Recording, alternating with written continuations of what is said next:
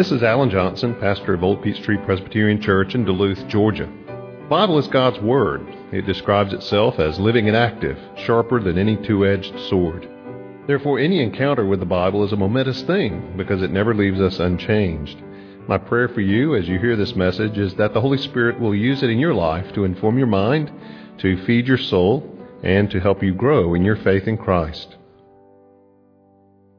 Please turn with me in your Bibles to Matthew chapter 27. Matthew 27, we are looking this morning at verses 11 through 26. Hear the word of the Lord.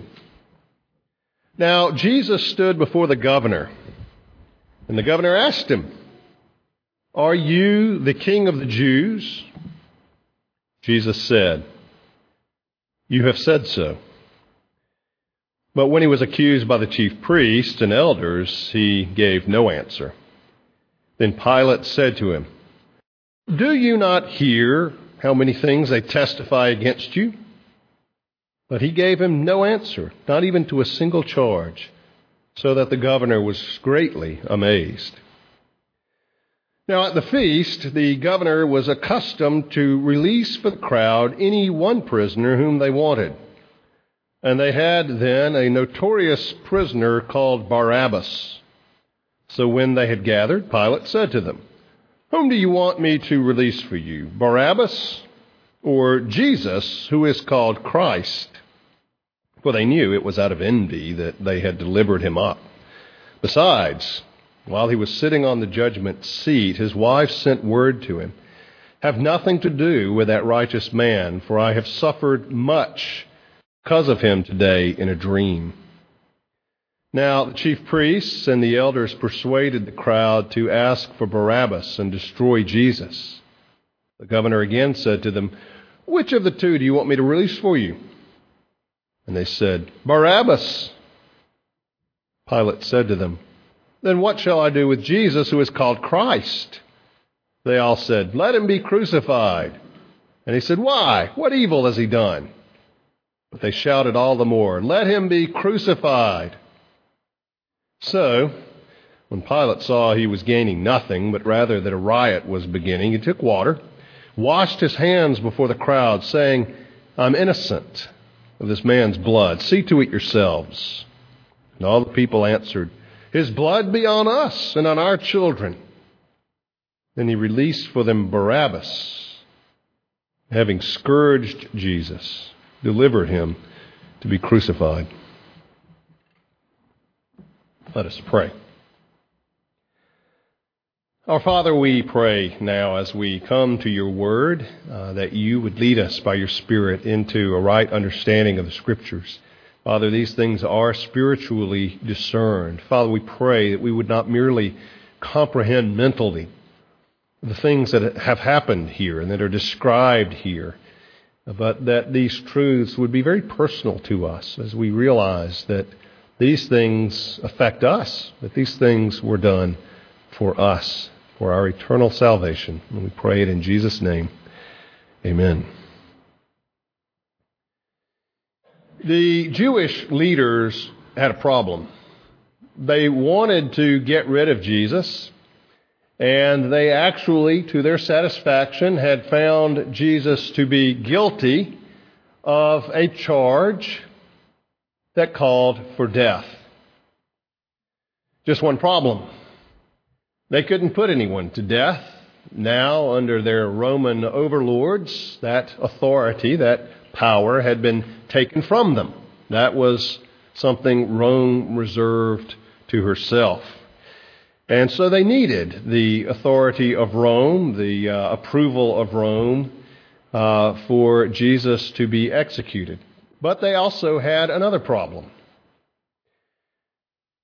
The charge they had found against Jesus, that of blasphemy, was not one that would carry a great deal of weight with the Romans. The Romans would see it simply as an intramural debate, just a squabble among these troublesome Jewish people about their own ways and customs.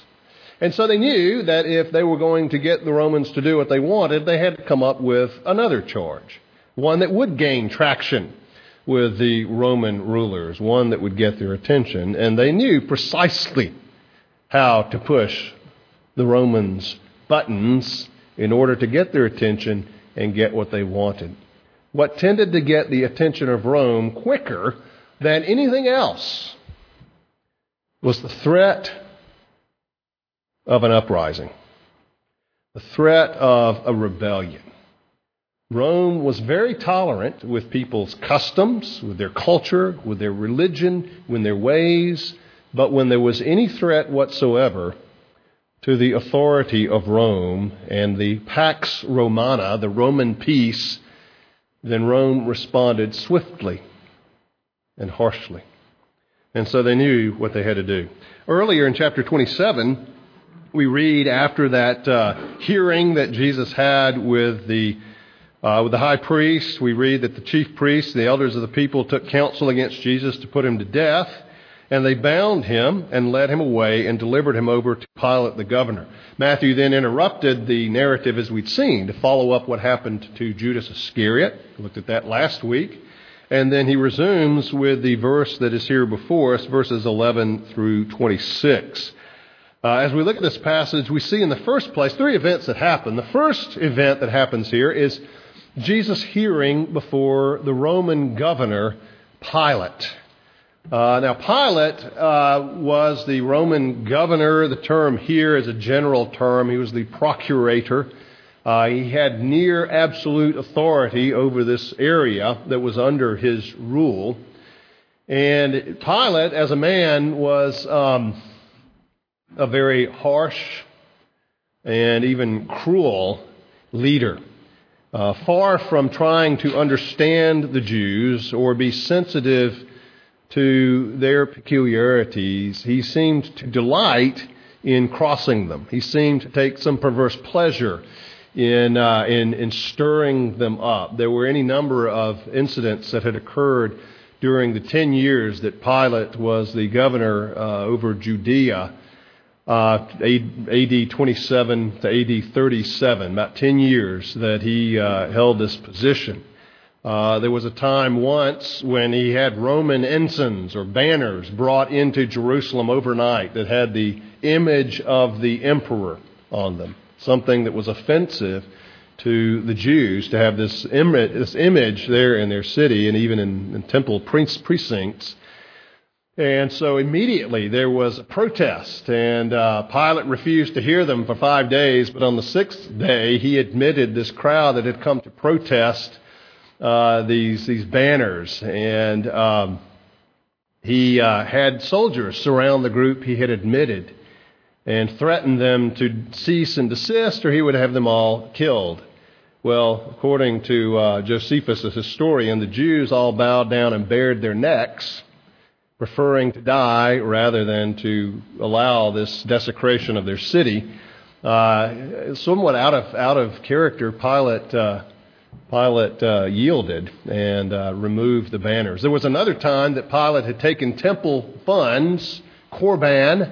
Remember Jesus talking about those who couldn't help their father and mother because they had given the money. It was Korban. It was devoted to God. It was devoted to the temple. So they couldn't obey the fifth commandment.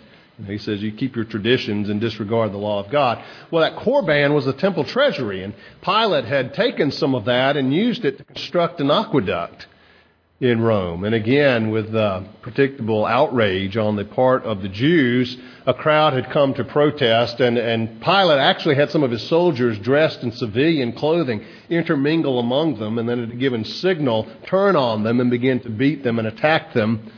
And so that kind of typified the relationship that Pilate had with the Jews. And it's this man who is here before us and before whom Jesus appears.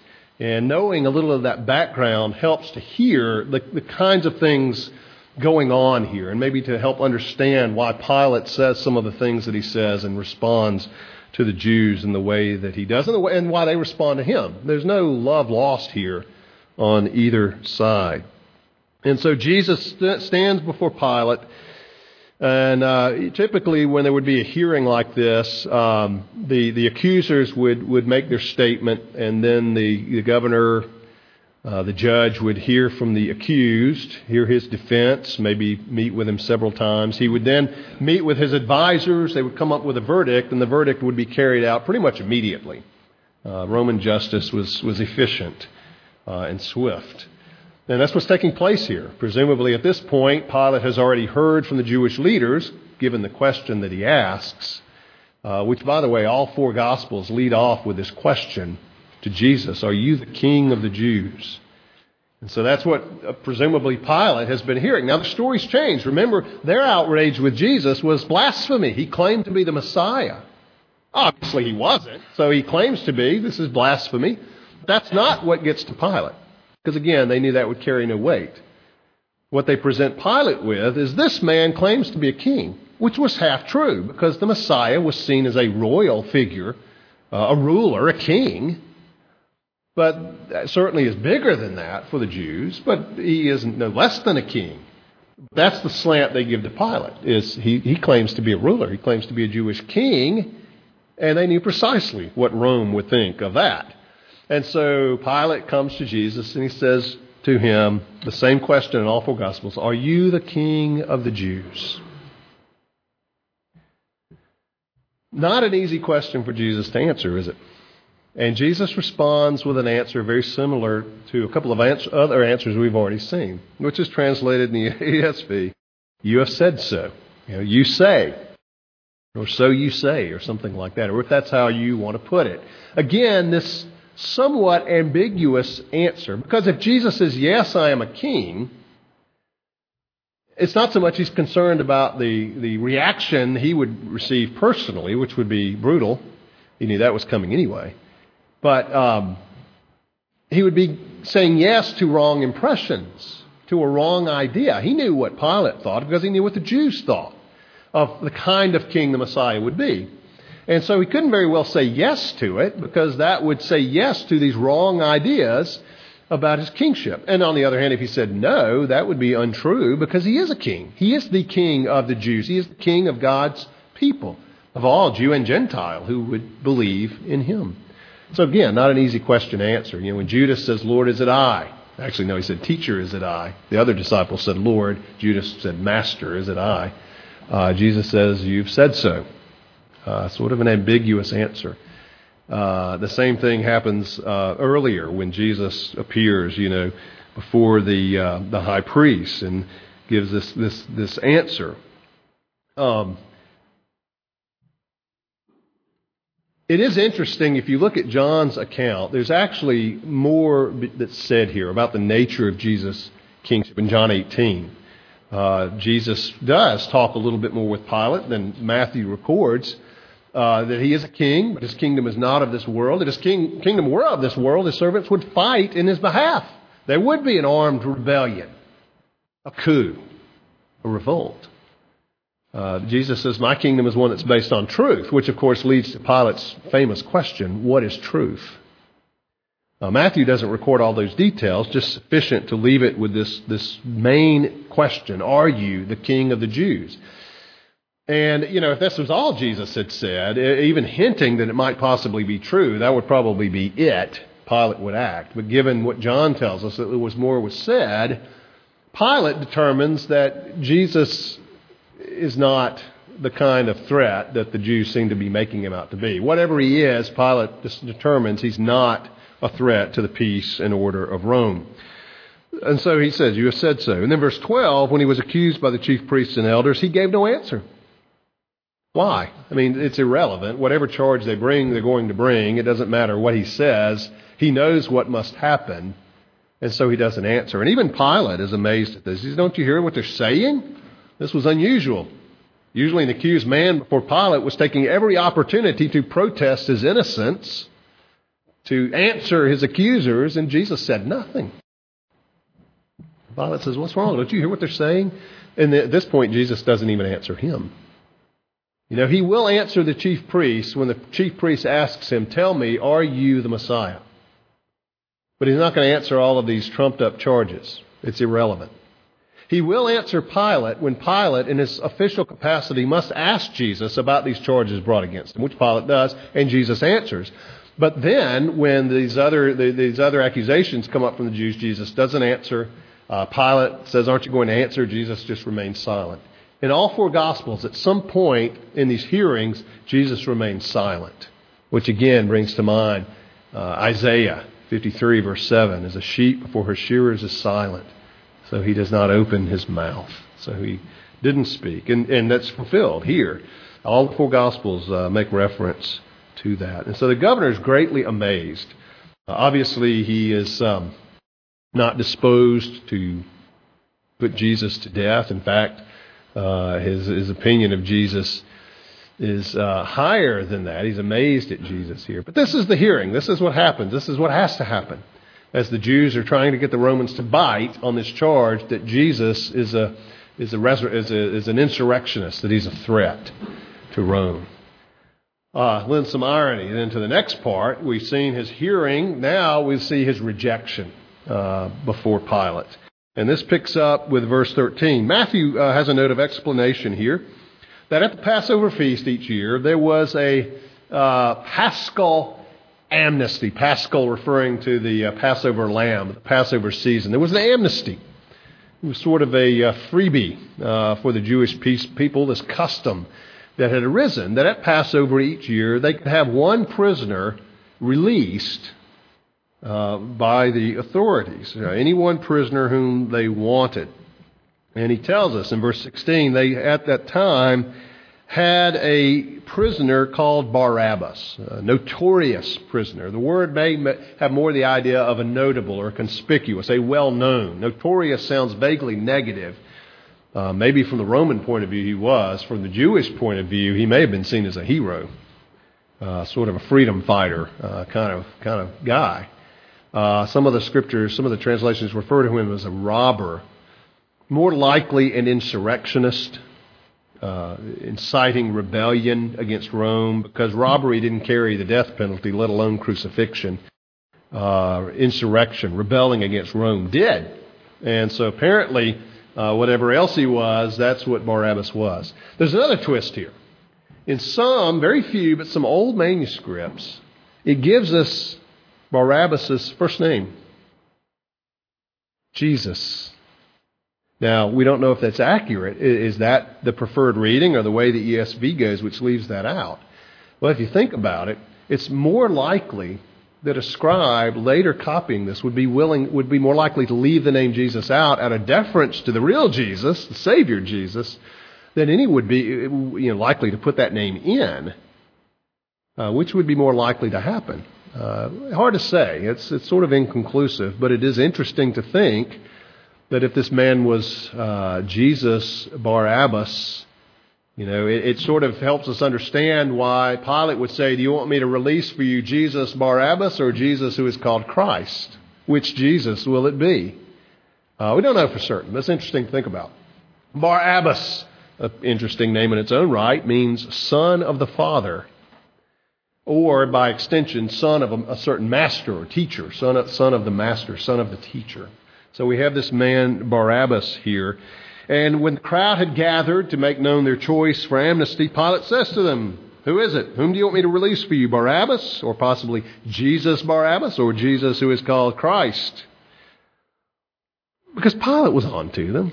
This man was not stupid. He knew that the Jewish leaders wouldn't say, "Oh, we're concerned because this Jesus is a threat to Rome, and we so love our Roman masters, we wouldn't want anything to threaten their rule over us." Pilate knew better than that. He knew if they were bringing this man out of concern that this man was a threat to Roman order, something else was going on. And in fact, Matthew says in verse 18, he knew it was out of envy that they delivered him up. Pilate had been there. Pilate knew the kind of crowds Jesus was drawing. Pilate was certainly aware of what happened on Palm Sunday with that great entrance into Jerusalem. Pilate kept his ear to the ground. He knew what was going on. He knew who Jesus was. He knew the crowds he was drawing. He knew the adulation that he had enjoyed. And he also knew that the Jewish leaders were a little bit jealous because Jesus was drawing the crowds and they weren't. That bothered them.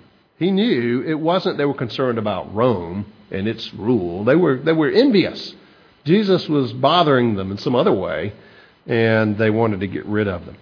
Something else interesting happened that led up to all of this. While he was there, his wife sends word to her husband, to Pilate, don't have anything to do with this man, this innocent man. Righteous, maybe rendered innocent would be the sense. This man's innocent. Don't have anything to do with him because I've suffered much of him because of him today in a dream. Well, perhaps while that word gets to him and he's contemplating that, the Jewish authorities have time to work the crowd a little bit, to indicate their preferred choice for the recipient of the amnesty to be let go, to be released. Then it wasn't Jesus the Christ, it was Barabbas. Now, you think about it, you wonder why the people would turn against Jesus the way they did and call for Barabbas rather than Jesus. A couple of things going on. One, no doubt the Jewish leaders made it known they preferred Barabbas over Jesus, over Christ.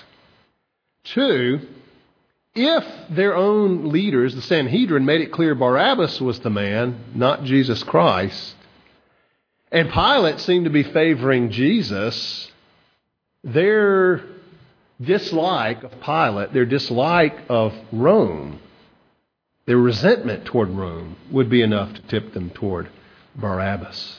But certainly on a spiritual level, even deeper than those considerations, there's that natural enmity, that natural hostility toward Jesus. And perhaps that admiration for Barabbas, who was a rebellious insurrectionist, a hero, that made them choose Barabbas over Christ.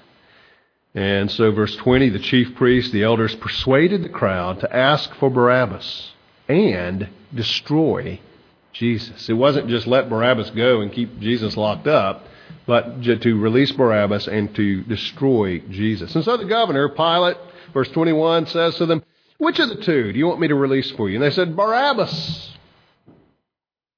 Since that's not what Pilate wanted to hear. Barabbas really was a threat. Jesus was not, at least not to Rome in the way he thought of it. And so he says, well, what shall I do with Jesus, who is called Christ? And they all said, let him be crucified. And then verse 23, his declaration of innocence. Why? What evil has he done? Why crucify this man? He's done nothing deserving crucifixion, deserving execution. And the crowd is insistent. They shouted all the more, let him be crucified. And so when Pilate saw that he was gaining nothing but what every Roman ruler feared most, a riot was beginning to form, disorder, rebellion, he took water and washed his hands before the crowd, saying, I'm innocent of this man's blood. Now, the washing may itself have been a mocking of the Jews, because he knew these Jews. He knew their proclivity for all the ceremonial washings and rituals. Remember, the Jewish leaders came up to Jesus and took fault with his disciples, saying, your disciples don't wash their hands before they eat. What's up with that? And Pilate may have been mocking them in that very act, because that was not typically a Roman thing. The Romans weren't known for that. Perhaps for general hygiene maybe, but not for these kinds of hand washings in a ceremonial way like the Jews were. And so washing his hands before them, sort of mocking them, he says, look, I'm innocent of this man's blood. No, he wasn't. He could say that, but he really wasn't. But certainly in his pique, in his irritation with his crowd, he hands it over to them. See to it yourselves. This is your business. And their response is absolutely chilling. His blood be on us and on our children. Some have accused Christians and accused, on the basis of this verse, of anti-Semitism. The Jews were guilty of the death of Jesus. Well, nothing could be further from the truth, certainly not on the basis of this verse. For one thing, Matthew was a Jew and records this statement. For another thing, it's all of us who are guilty for Jesus' death. It was for our sins that he died, and Pilate himself, a Gentile, was complicit. The Romans were complicit in the death of Jesus. But they do call down guilt upon themselves in this verse for what was about to happen. It's interesting that Peter, in the verses we read earlier in Acts 3, points out that they acted in ignorance. And they did. They really didn't fully understand what they were doing. But you also see the grace of God that came back to them and said, now repent. You see that God has raised him. He's poured out the Holy Spirit. He's begun his new covenant people. That he offers you a new amnesty to return to him. You acted in ignorance. Yes, his blood is on your hands, but return to him and you will receive forgiveness and times of refreshing from the Lord until that time that Jesus returns and brings in the fullness of our salvation. So that's the second scene that we see here is that rejection of Jesus. And remember what John said, John 1. He came to his own, but his own did not receive him. He came to his own people, came to that which was his own, which belonged to him. He came to those descendants of Abraham, Isaac, and Jacob who had been cultivated and prepared all those years through the Old Testament. And we saw their sinfulness even then. And his own people did not receive him. And here you have that demonstrated in a very specific way. This man Barabbas or this man Jesus? And they said, not Jesus, Barabbas. We want the political ruler. We want the military leader. We want that hero who's going to lead us against these Romans. We don't want the Messiah. We don't want the Holy One. We don't want the King of Kings. But then the third scene here is simply Jesus being handed over to his death. Verse 26, then he released for them Barabbas, and having scourged Jesus, which, by the way, was itself sufficient to bring on death. The Roman flagellum, the whip, similar later to the British cat o' nine tails. The flagellum, a whip that at the end had various strips of leather with bits of stone or flecks of lead plated into it, was enough not only to leave the skin a bloody pulp, but even to remove skin to the point of exposing bone or even one's inward parts. And itself was often sufficient to bring on death. Pilate had Jesus scourged and then handed him over to be crucified, which was precisely what the Jewish leaders wanted. But as we read this, we read it not as bare history. We read it in light of the fact that Jesus was the Savior. That if you're a Christian here today, that Jesus was your Savior. What we see here is the fulfillment, the living out of that prophecy of Isaiah, where he says, all we, like sheep, have gone astray. We have turned everyone to his own way. The Lord has laid on him, on Jesus, as happened here, the iniquity of us all. Let's pray. Lord Jesus, we thank you for your willingness to endure this suffering for us. That even prior to the cross, was your humbling yourself, becoming obedient even to the point of death. Lord Jesus, we thank you that you suffered this humiliation. You suffered this pain. Not because you deserved it, but because we did. We are the rebels. We are the ones who have been guilty of insurrection against the living God. And Lord, you endured this for us. You took that charge.